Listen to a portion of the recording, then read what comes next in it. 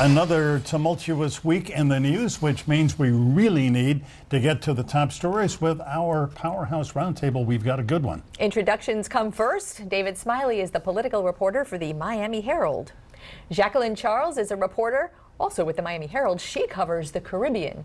Sergio Bustos is deputy opinion page editor at the Sun Sentinel and has covered politics for Politico, the Associated Press, and the Miami Herald. Welcome, everybody. We have it's a friendly roundtable. Yeah, we do. All journalists. If we can, Sergio, you are the opinion writer among us here. You heard Congresswoman Shalala say, we got to get those kids out of that center down, that detention facility down in Homestead. I mean, that's a worthy goal. How do you think it's going to happen? Well, it's got to happen. I mean, it's really cruel and inhumane that these kids, and again, they are children. These are not criminals. They're children locked up in a prison-like, military-like fortress, living in tents and camps. And as the Congresswoman said, it's not America, I think. How to get them out? There's hundreds of places we can move them, but the best thing is to try to get them through the immigration process as soon as possible. That's get what them the reunited with their Congresswoman parents. was saying. And you know what really no one, well, we didn't address it with the Congresswoman, but there is such an argument to be made, Jackie, about going into the countries where they're coming from and starting with the cause and not the symptom, and trying to fix what's there that's making this surge at the border so extreme at the moment. Well, there's been a lot of discussion about that, but we really haven't seen or at least get an idea of what's taking place. I mean, usually in these countries, you will see U.S. aid will go in and they will put in some development programs. I know, for instance, in Haiti right now, they are struggling with this whole issue of migration because we're starting to see an uptick in migration. They're not making it to Florida, but they are making it to the Bahamas, to the Turks and Caicos. But you do have to address the root causes of why are people leaving. That's how you deal with the problem on this end. Otherwise, they're going to continue to leave. And right now, the Trump administration is using funding as a stick and not a carrot in the Northern Triangle, which is where the vast majority of the people coming through Central Florida and Mexico are coming from. Right. Yeah, and also now asking for like $3 billion from Congress for Homestead and the other shelters and the temporary shelters. So the money is sort of not where it's going to be the most helpful. Not at the cause, right, not at the root of the issue. So, I mean, look, there are corrupt governments in those countries. You put our money goes down there, who knows where it winds up. You don't know how effective it is. Then you have new kind of causes. We have seen, Sergio, climate change has caused the coffee crop in, say, Guatemala, which was a big source of income, to fall off dramatically. So there are all kinds of things pushing the reasons why, you know, last month, 144,000 illegal immigrants were stopped at the border, people who were seeking to get into the U.S. Yeah, one of our colleagues had mentioned this about the potato famine in Ireland. Right, that was my ancestors. Right, it's a story that repeats itself. And it's unfortunate, but it's something we should at least take some responsibility for and try to help some folks out.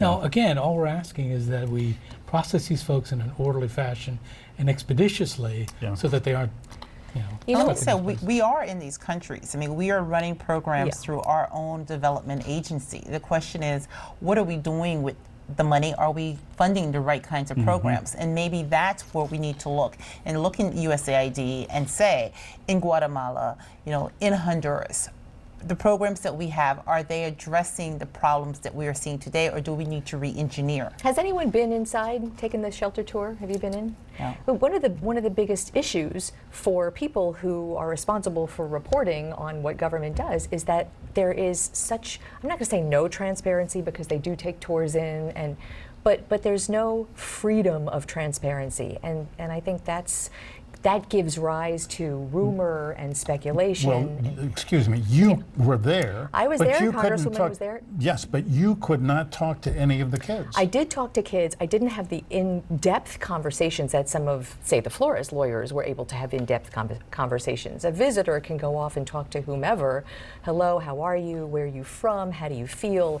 I'm not sure you get the proper kind of insight from those kind of conversations. But certainly what you see there, I would not have characterized it as a prison. Certainly it's overcrowded. It's a terrible place for a kid to be, but they're certainly not mistreated or abused. But then you look at the Flores outline from the court case and the court filings recently, where they do use the word abused and depressed.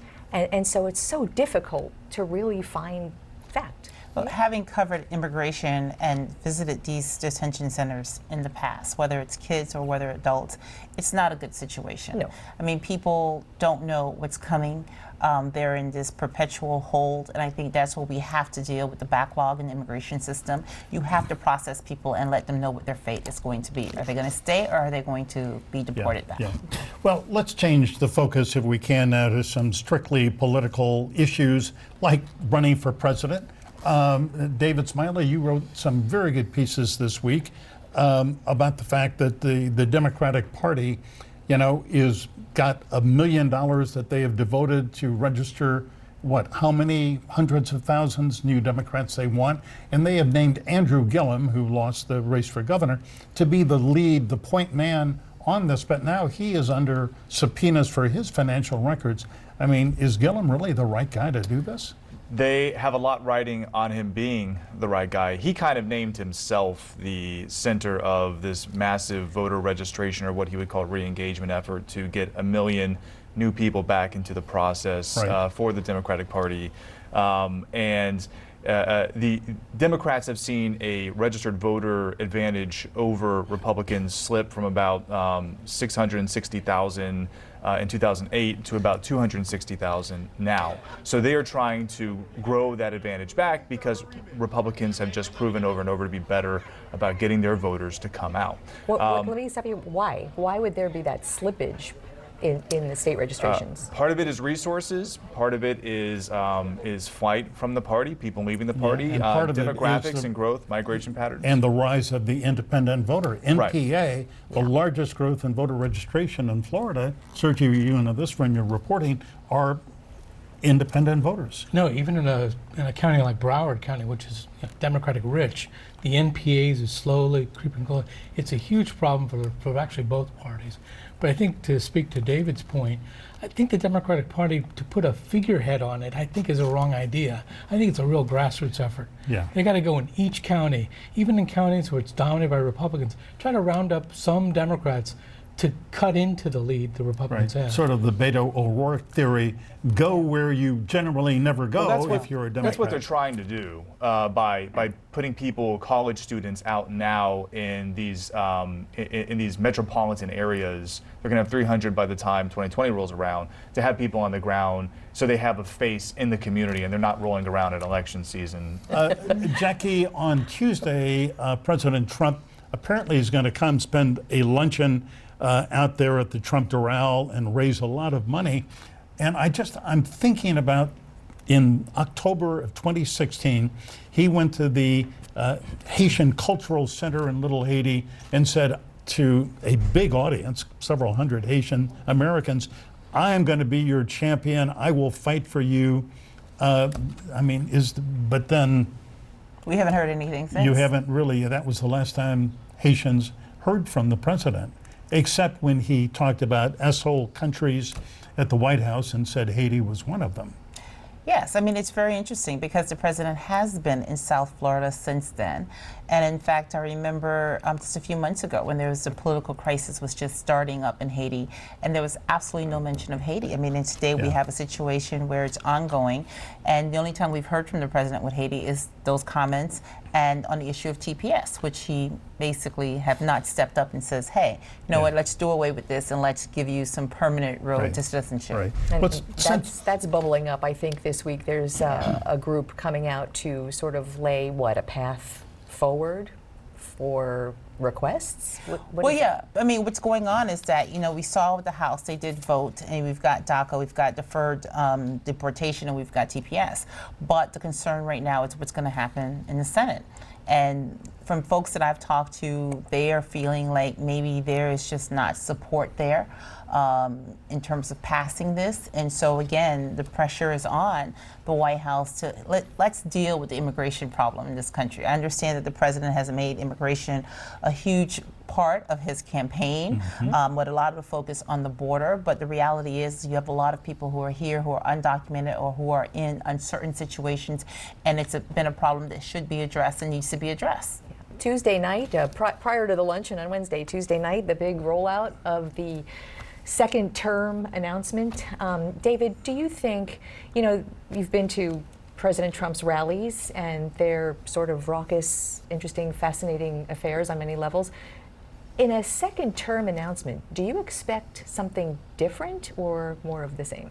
Well, he's been campaigning really since he got elected, so Yeah, I mean, probably more the same. But yeah, look, his events are like rock concerts or professional wrestling shows. People go to, and enjoy comedy Trump's greatest hits, build the wall, lock her up, and we'll see more of that. But he is laser focused on Florida. He's going to Orlando, which is the heart of Florida's electoral process. He's got a lot of voters to persuade there. And I think it's pretty clear that Republicans and Trump are ahead of where the Democrats are right now. Yeah, and obviously, I think by coming to Florida and to Miami and Doral, and then holding the rally in Orlando on Tuesday night, Sergio, he is sending a signal, a strong signal, that Florida is where it's at, if I can use that phrase. That the 29 electoral votes, he's got to have Florida and those votes to win in 2020. Yeah, I think it's going to be difficult for him to maybe repeat what he did in 2016 by winning Michigan, Pennsylvania, and Wisconsin. Remember, those are the razor-thin margins there. Right. But this is the big, huge win from here. And he's going to kick this off in Orlando, but he's already been all over the state. Sure. And as David Panama said, he's been Beach, he was campaigning. up there at the big rally. Up there. To your point, on election night, 2016 in New York at the Trump party, the states were called. Remember, the first couple of states that came in were expected to be red states, and the crowd applauds. And when Florida came in, there was jubilation, and it was as if the crowd said, "Florida, thank you, we're in no matter what happens." It was 2 o'clock in the morning anyway that we had to wait for, but that was it was apparent even then. Yeah. Can we switch gears a little bit? Really, news that I'm not sure no one didn't know, but OSHA, the safety investigators looking into the FIU bridge collapse this week, came out with a report that said a lot that we sort of surmised, having seen the cracks in the bridge and everything we know from the NTSB. But for the first time, we heard safety investigators name names and said the engineer on this bridge should have closed 8th Street. Sergio, you covered some of this in your prior incarnation. FIG and engineers, Denny Pate is the engineer's name, they said this is wrong. Can't say more because there's a gag order, but the OSHA information is flat out wrong. Weigh in on this for us. Closing that bridge that had all kinds of cracks over 8th Street almost was a no-brainer to the lay people who watching. Well, I agree. I mean, I think if you look at it, in fact, my daughter was at that school during that time, and I've been to that area too. This is a hugely, very busy thoroughfare, and you would think that would just be the most logical thing to do. I think it's a tragedy that's one of those, just like a lot of these things, where with each report, everything that comes out, it just makes it all the more tragic when it happened. Do you know, David, there are multiple layers of investigations. Is the Miami-Dade State Attorney looking into possible criminal charges? Well, I mean, Catherine Fernandez-Rundle pretty quickly suggested that it was highly unlikely that there would be criminal negligence charges to pursue in this case. But the more you learn about it, the more... I think she was talking generally when she made that yes, comment. right, not in specifics. So I don't know if there is a criminal investigation, but the more you learn from the reports, the more I think you have to question whether there should be, because it is, to go back to your point, the decision not to close 8th Street is just... I can't fathom why they didn't do that. I just don't understand it. And the OSHA report points out that there were a number of fingerprints all over that decision, many people, but principally it was FIG bridge engineers, and they were warned the morning of the collapse I mean, the construction people on the ground said this is a serious situation, and they still did not close 8th Street. Well, it makes you wonder what they were thinking. I mean, and I'm very interested in seeing the other reports, the other investigations that are going to come out, and and how that's going to play out. I mean, I saw the comments. They said, we can't say anymore. There's a lot, there's a lot here, and it looks like a lot of finger pointing that is going on. But the reality is that there's a tragedy. People are dead. And the more you read about it, you see that it's something that could have been prevented. The more angry it makes you. And Jackie Charles, you are, if I may say, the preeminent reporter, I think, in the country, certainly in South Florida, on reporting on Haiti. And that country, once again, is in utter turmoil, calls for Jovenel Moïse, the president, to resign. What's going on down there? What has caused this? Well, the country is in a political and economic crisis, and the main thing it started off is with the economic situation. The local domestic currency has depreciated 100% in 4 years, so life is very difficult. And now you add on top of it is a audit by government auditors who are essentially judges, and they basically issued a 600+ page report looking at the misuse or the mismanagement of billions of dollars in money from a Venezuela oil program that Haiti was supposed to use to help its poor, especially after the earthquake. Right. And so in that report, the current president, Jovenel Moïse, is implicated. Before he was president, according to the auditors, he received a number of road contracts. And in one of the examples they pointed out, they basically showed that there was double billing, that two companies that they say controlled by him both received the same contract, two contracts for the same road, and those roads have not been completed. Now, the president has denied this and said just this week, I am not corrupt. Yes. These two companies are not the same companies, they're different. But Haitians are enraged, they're angry, especially young Haitians who are saying, where is the Petro-Caribbean money? At the same time, a group of intellectuals today sent an open letter to the nation where they asked for the president to resign. The business community is saying that the majority of the population has lost confidence in him. And what about the Catholic Church? And the Catholic Church, which is, has been quiet for a while, but they stepped out. All of the bishops of the Catholic Church issued a statement just last weekend saying that money is the root of evil in this country, and those who are implicated need to present themselves to the justice system in order to be judged, and that basically it's time to pull back and look at this country and figure out how do we go forward, because corruption is just everywhere. May I say, the first time I was ever in Port-au-Prince was to cover the last election, which was postponed 3 times. And the first time there were 53 people running as candidates, and I was trying to sort of wrap my head around all this. Why would 53 people throw their hat in the ring for president of a country? And the answer was, from more than a few people, because the only money in Haiti is in the government, and to access it you have to be in the government. Sergio, that kind of process, whether it's above board or below the surface, just can't work. Well, it certainly leads to a certain cynicism, as Jackie points to. But what's sad is, you hear Jackie talk about this, and you could describe this from a few years back, a decade ago, 2 decades ago. It just seems to be a broken record in Haiti. Yeah, I spent a lot of time covering Haiti back in the 80s and in the 90s, and I'm thinking about the Aristide era. I mean, we have been through this before. One thing we haven't been through, David, is, God help us, a journalist was shot to death in this past week, and journalists in Haiti are under fire, and one has died. Yeah. I mean, terrible situation. Yeah, that will draw more attention to the problems, but I think Haiti needs more attention to the help from this country and more resources. Yeah. Every time we have a regime change, they just have a transition. They don't deal with the issues. And the discussion today is what would a transition look like?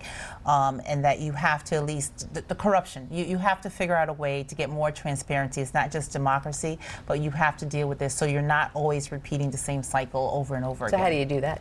Well, I think that you have to figure out what your priorities are going to be. I mean, it just can't be about putting people in office. It has to be, let's deal with the financial situation. Let's deal with the corruption. Let's put in some real transparency. There has to be consequences. And again, this report, everybody's focusing on the president, but when you look through this report, it just shows you that there were millions of dollars that were just wasted in programs, fake recipients of programs that were supposed to help poor Haitian mothers. Yeah. Well, a sad situation, and I hope that if you do go to Haiti, that you will have protection and security, and be safe, Jackie, when you Thank go you. down there. Thanks right. so much. Thank Great you. to see you, Sergio David Bustos. Sergio, great to have you come Jackie in. and David Thanks for having Smiley.